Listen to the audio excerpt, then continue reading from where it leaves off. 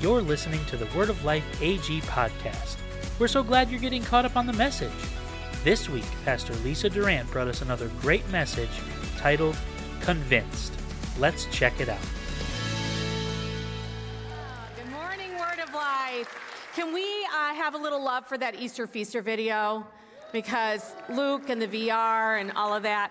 I'm lobbying for an Easter Feaster video outtakes edition because there was a lot that happened that nobody saw. Anyway, Easter Feaster is going to be great. I'm excited about it. I'm excited about spring. Doesn't look like that's happening right now, but it's coming, right? It's coming. Welcome to Word of Life. If you're here for the first time, we're really glad that you're here. We hope that you feel at home here. If this is your second or your third time, we really hope that you feel welcome and cared for. If you want to hang out with us after church, there's coffee in the lobby and a great place to sit and just meet somebody. We'd love to have you stay. And for those of you who are joining us online this morning, please know there's a group of chat hosts who are available to talk to you, pray with you. They're there for you. So welcome this morning. So for the past 2 weeks, Pastor Tom has been speaking on the idea of generation restoration. And he went to see the movie Jesus Revolution. My husband and I went to see it. I think probably a bunch of you went to see it, and it sparked something inside of us. Those of you who were able to see it, it was impactful. It was thought-provoking. It was even a little challenging. Some of the things that Pastor Tom's been talking about and what the Lord's been laying on his heart are things like the severity of the problems facing this generation, the urgency of the church's mission, the need for a different way, hope in repentance.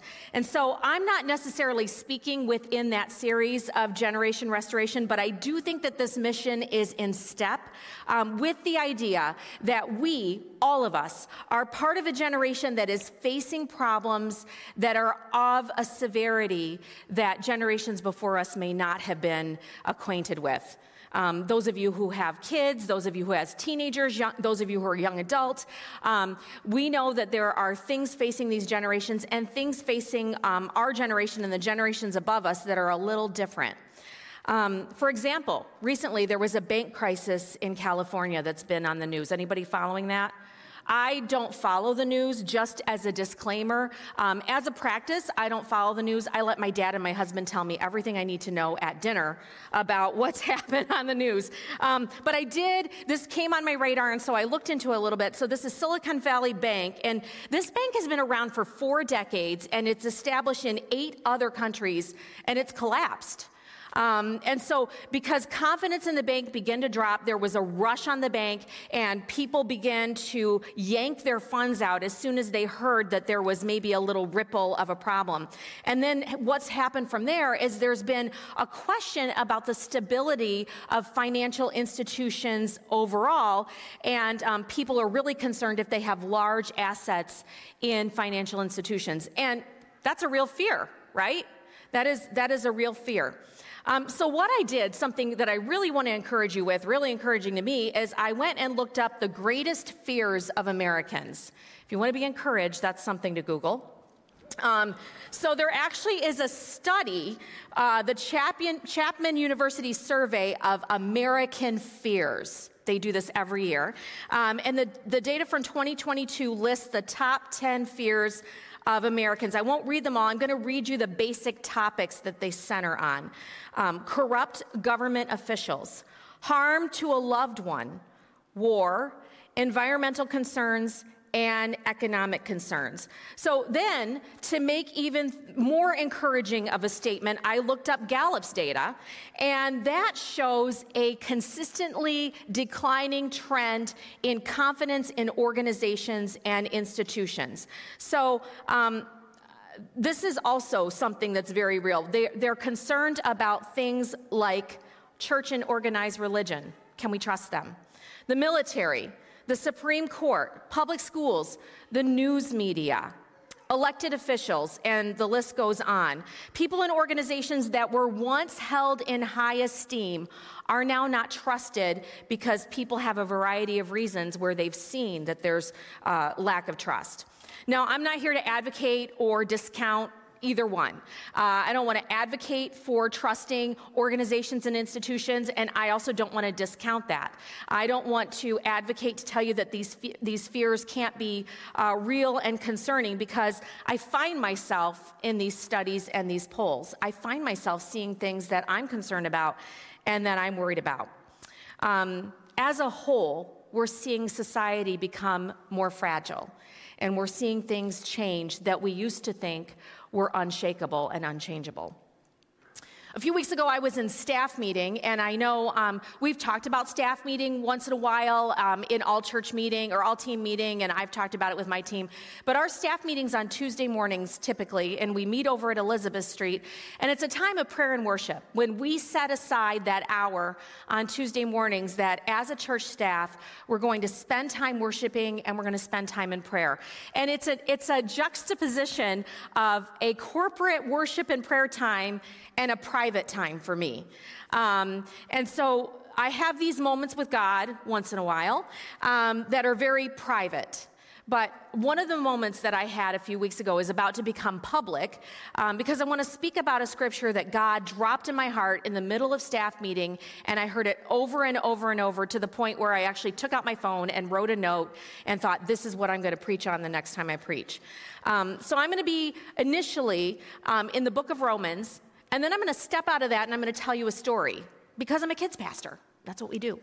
And we're going to talk about some things that go along with the idea of fear and what we can do when we're feeling afraid. So Romans 8:38 through 39, and I'm reading from the New Living Translation. This is a well-known, well-loved scripture. And I am convinced that nothing can ever separate us from God's love, neither death nor life, neither angels nor demons, neither our fears for today nor our worries about tomorrow. Not even the powers of hell can separate us from God's love. No powers in the sky above or in the earth below. Indeed, nothing in all creation will ever be able to separate us from the love of God that is revealed in Christ Jesus, our Lord. Now, I just want to get it right. Amen, right? I just want to get it out of the way that I didn't intentionally plan to preach on the book of the Bible that is the crux of the gospel message, right? That wasn't my original plan. So I feel a little intimidated, but here we are. We're doing it. And so Paul is writing this book, and he's writing it to a church that's in a unique situation. This church in Rome has a group of Jewish believers, and it also has a group of Gentile believers, and they've found themselves together in a situation where the church had just faced persecution and they were about to face really deep and difficult persecution. Claudius had expelled all of the Jews out of Rome, probably about a decade to 5 years before this was written, and they had just returned. And what was about to happen was a concerted torture, basically, of the church by the Roman government. And so Paul is about to visit them, and before he gets there, he writes this book. These people definitely understood human suffering and fear. They worried about their loved ones. They didn't trust their government. They didn't trust institution. They had financial concerns. They were afraid of war and military strife. So the concerns that we face today are parallel to some of the things that they were dealing with. And so Paul sends this letter, which is essentially a manifesto of the good news of Jesus Christ that many of you are familiar with. And if you haven't read the book of Romans, take some time and read it. It will challenge you and encourage you. And during this book, he talks about the law, and he talks about grace, and he talks about sacrifice, and he talks about the cross, and he talks about how the Word takes care through Jesus Christ of all of those things. And he points these people to fully trusting in Christ in a way that would have made sense to the Jewish people that were familiar with the law and the new Gentile believers who were just understanding. And then he starts talking about suffering. He talks about the common human experience of suffering. And while I can't say that the collapse of a bank is the same as being tortured and martyred, there is an understanding, of course, that the Word applies to all common human experiences because the Word never changes, and the Word is unshakable, and the Word is always true. Amen, right. Romans 8, and in particular this passage, it gives us this laser sharp view of what sustains us and gives us something to drill down to. Paul uses this strong language in verse 38. He says, I am convinced that nothing can ever separate us from God's love. He says, I am convinced. Now, some versions, like the version that I learned as a little girl, may say persuaded. The original language is, it speaks of being convinced, trusting, having confidence in. So convinced definitely works here. And in essence, it's the idea of being convinced of something that we've ever heard, that we've read, that we've experienced, and now we've applied to our lives to the point where we won't be unconvinced. We believe it, okay? It's a story that we've heard, experienced, or read, and now we've told that story to ourselves.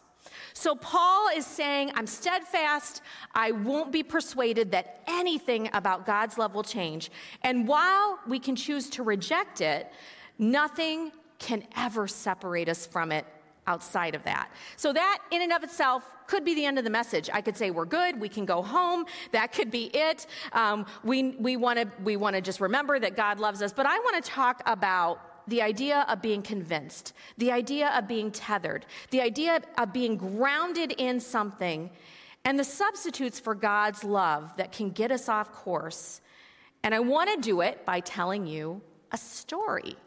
And this is not a story I'm going to read out of a children's book. It's not Christmas Eve. I'm really sorry, creative arts team. I know when we were rehearsing that, they all gathered around Pastor Lisa as I read a story. Fun times.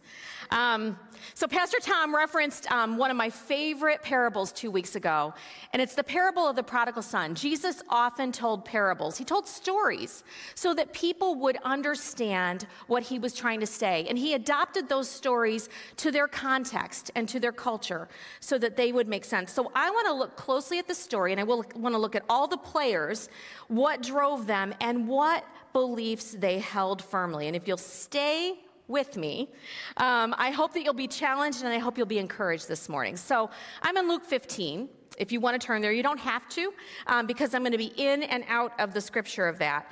And I have to mention, because I think I am contractually obligated to, that when I shared this idea with my husband, his response to me was, that dog will hunt. So if you know Harry Durant, that makes sense to you. Tomorrow is the 36th, anniversary of our first date. Just putting it out there. All right. He was like something and a half years. I don't know. He didn't know. That's okay. So here we go. Luke chapter 15. I'm starting in verse 11. Jesus continued, there was a man who had 2 sons. The younger one said to his father, Father, give me my share of the estate. So he divided his property between them. Now the father loved both of his sons. Traditionally, the inheritance would have been reserved for the moment that the father died. And traditionally, a child wouldn't ask for this inheritance, but the younger son was greedy, and he was selfish. He thought he was owed something that he didn't earn. He believed that he would be better off on his own, with his own money, in control of his own destiny. And beyond that, in that time and place, if it's not bad enough that the son was greedy and selfish, that was basically like saying, I wish you were dead. And he was removing himself from his obligation, his cultural obligation, to care for his father in his old age. He was only thinking of himself. His desire to be in charge of what he thought he could manage better than the father won out. The father was hurt. What could be better than to live in my house that's full of love, and I give you everything that you need. I provided for you. And yet, I won't stand in your way, son. You can make your own choices. So the son committed to disowning his family, abandoning the father that loved him and the responsibilities that went with it, and he left. He was convinced that his own abilities would carry him further than relying on his father's love. The story he told himself was that things must be better out there on his own. Stepping back into scripture, not long after that, the younger son got together all he had, set off for a distant country, and there squandered his wealth in wild living. After he had spent everything, there was a severe famine in that whole country, and he began to be in need. So he went and hired himself out to a citizen of that country, who sent him to his field to feed pigs. He longed to fill his stomach with the pods that the pigs were eating, but no one gave him anything. It was fun while it lasted, he thought. I really enjoyed my freedom. I had friends. I had incredible feasts. I had fine clothes. Everybody knew who I was. I didn't have a life like that in my father's house. It was really unbelievable. I didn't see that crisis coming. I didn't know the food would run out so quickly. I had no idea that my money wouldn't last. And now everyone needs a job. Everyone is hungry. And I have nothing. Imagine what people at home would say about him at this point. Not only had he recklessly misused his father's inheritance, but now he was working where no respectable Jewish boy would be. He had sunk to the very depths of filth. It was humiliating and it was degrading, and he was convinced that things could not possibly turn around for him. I can only imagine how fearful he felt as he looked at his future. Stepping back into scripture, when he came to his senses, he said, "How many of my father's hired servants have food to spare? And here I am starving to death. I will set out and go back to my father and say to him, 'Father, I have sinned against heaven and against you. I am no longer worthy to be called your son. Make me like one of your hired servants.' So he got up and went to his father." Bruce Barton says, when reality finally hit him, the son finally came to his senses. Sitting among pigs that were better fed than he was, he reflected on life back home. He realized that at home, even the hired men have enough food to spare. With no money, no dignity, and so he thought, no claim to sonship in his father's household, he decided to go home to his father, confess his sin, and ask to be taken on as a hired man. At least there, he would not go hungry. Realizing that what he was convinced of before, his ability to control his own destiny, his ability to take on the world, realizing that wasn't true, the son's thoughts shifted to a new reality. I've given up my rights as my father's son. I've made myself completely unclean and undignified. I can't go back into my father's house, but I could work as a servant.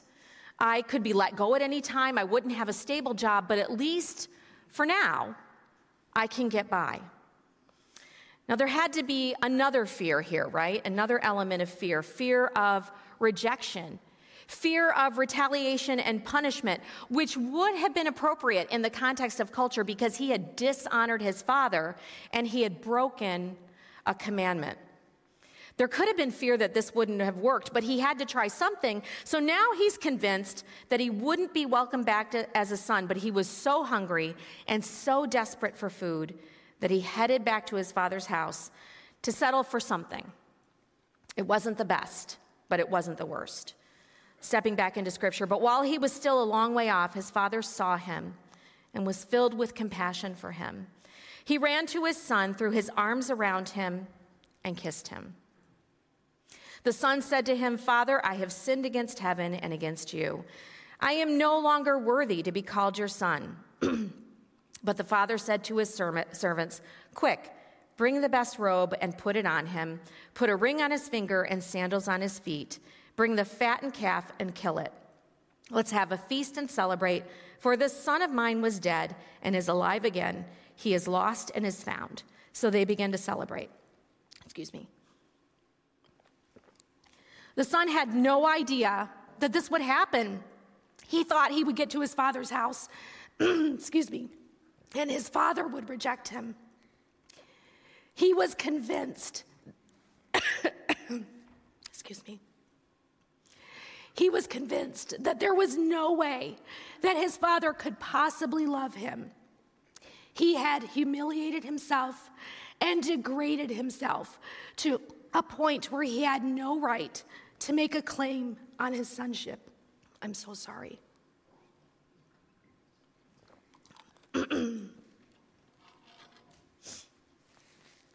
Not only had his father lowered himself to run to him, he had hugged him and protected him from the punishment that he so deeply deserved. He had protected him from those who would take him out and punish him just as he deserved for breaking the law. So how could this be happening that his father was willing to do this? I want to step out of the story again for a minute. So I opened with a different scripture, a completely different passage. And I talked about crises and difficulties and how our generation is facing things that are increasingly concerning and difficult. Why are we talking about this story in Luke? Paul said that he was convinced, he trusted, he had confidence in the love of God and the inability of anything to separate us from it. Yet we see a young man who was convinced that the love of his father was not enough. He was convinced that he could do the best for himself. He was convinced that if he went out, he would have a better life. And then when hard times came, when bankruptcy and starvation came, he was still convinced that his father's love wasn't enough. He truly believed that he would have to take the place of a servant.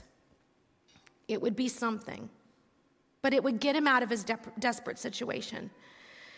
Now, we all do this. When we find ourselves facing something that terrifies us, that scares us, that can hurt us, we tell ourselves a story. Once this season is over, after I retire, when I get that promotion and that raise, at least I have my health. My relationships are healthy. I'm smart and I'm talented. Once this person is elected, I'm good with money. Well, at least it's not this. We all have something that we drill down to when we hear of difficulties or when we see them coming for us or when we see someone else experiencing difficulties. We think, I can figure this out. I'm in control. I can control what's happening to me. And we tell ourselves the story that we are able to fix it. Those scary things, the things I talked about in the beginning, the things that scare Americans, those are very real. They're as real as a famine and a job feeding pigs. They're as real as a persecuted church and a government making martyrs. So we try to look for ways to get out of situations to make things better, and we tell ourselves the story that we are still the most powerful force in our own lives. Now, there's a third person in the story. He was someone who was also convinced of something. He's the oldest son. And when he heard that his little brother had come back, and not only had his father welcomed him into the house, but he was celebrating him. He didn't respond with joy.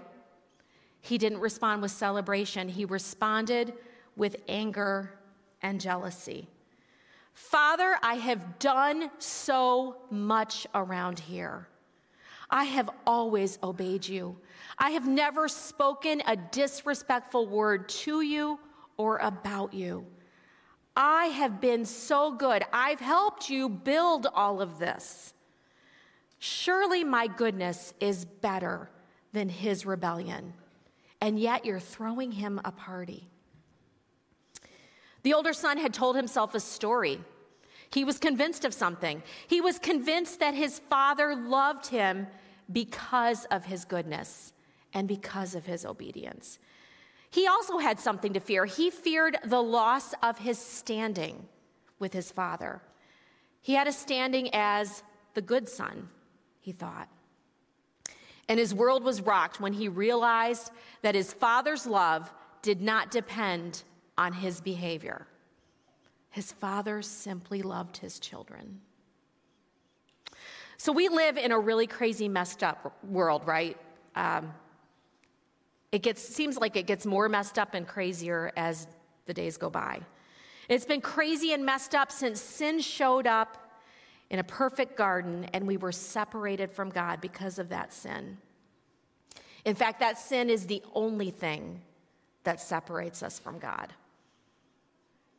And for years, there was a law. There was a law that involved punishment and sacrifice. And then Jesus came. And he came to bring a law where he took on punishment and he took on sacrifice.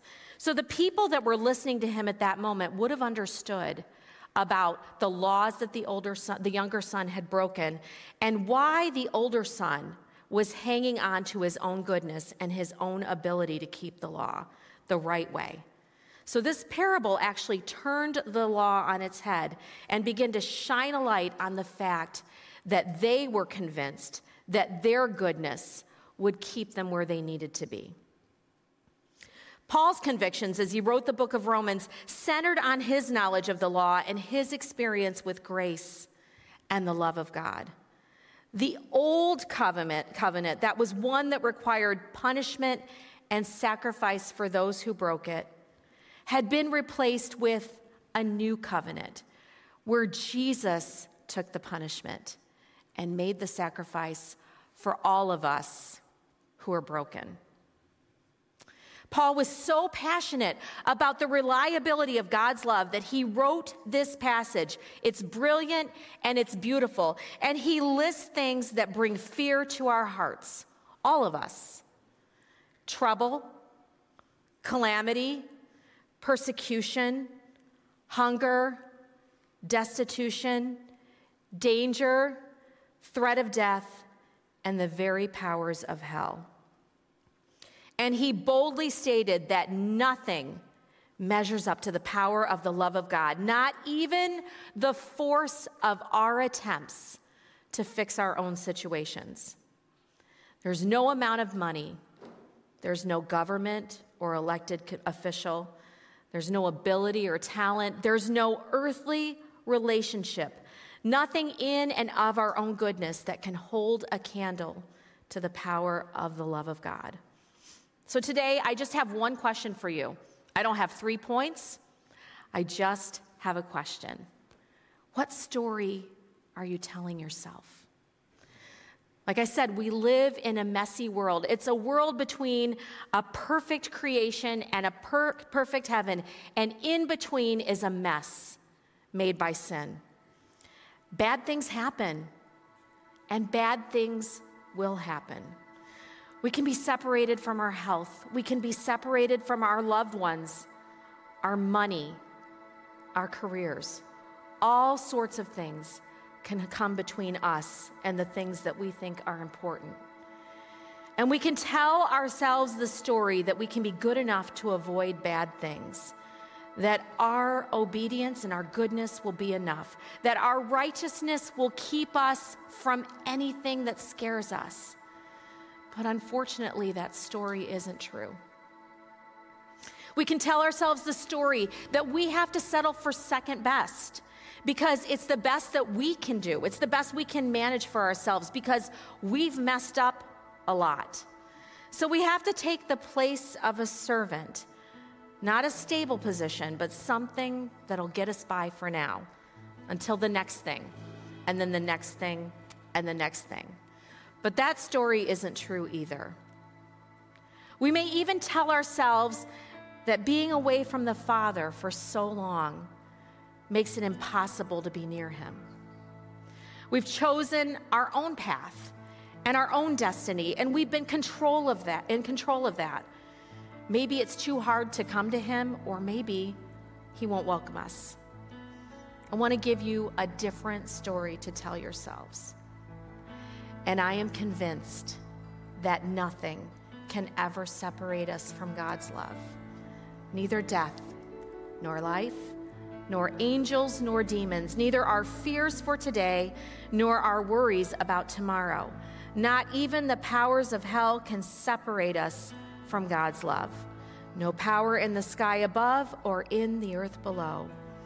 Indeed, nothing in all creation will ever be able to separate us from the love of God that is revealed in Christ Jesus, our Lord.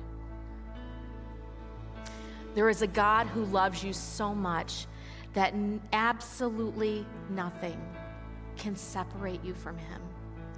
No matter what happens or what scary things you see on the horizon, you can have confidence today because that love is unshakable and immovable. Because of what Jesus has done for each and every one of us. Each and every one of us. We can place our trust in something that only depends on us accepting that love. Could scary things still happen? Yeah, they can, and they will. We're not promised anything on this earth, but we are promised everything in the love of the Father. And today, that loving Father is waiting. He's ready to run to you when you decide to come home. No matter what you've been convinced of before, let today be the day that you let go of whatever story you've told yourself. Let today be the day that you are truly convinced that nothing can separate you from his love. Let today be the day that your first thought when trouble's on the horizon, when the bad phone call comes, when you get that text, when you have that strange interaction, let today be the day that your first thought isn't of your own ability, your first thought isn't of your bank account, your first thought isn't of the relationships you can leverage, but your first thought is of the love of God for you that never, ever, ever changes.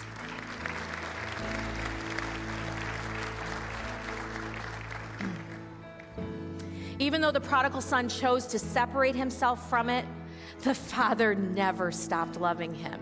And when he returned home, the son became convinced because he experienced that love. You see, the stories we tell ourselves come from something we've heard, something we've read, something we've experienced, and then we tell ourselves that story. Let today be the day that that's the story you tell yourself. Let today be the day that you're convinced. And we're going to go back into a time of worship. So now is a perfect time to think about what you're truly convinced of. What do you drill down to when the hard times are on the horizon? What's your first thought? What's the thing that you want to go to? If it is anything less than the love of God, whether it's a pigsty or servants' quarters, whether it's your financial stability, your relationships, or even your own goodness, if it's anything less than the full truth of the love of God, please know that there's a different story you can tell yourself today. So together, guys, let's worship the God who loves us. Let's worship together.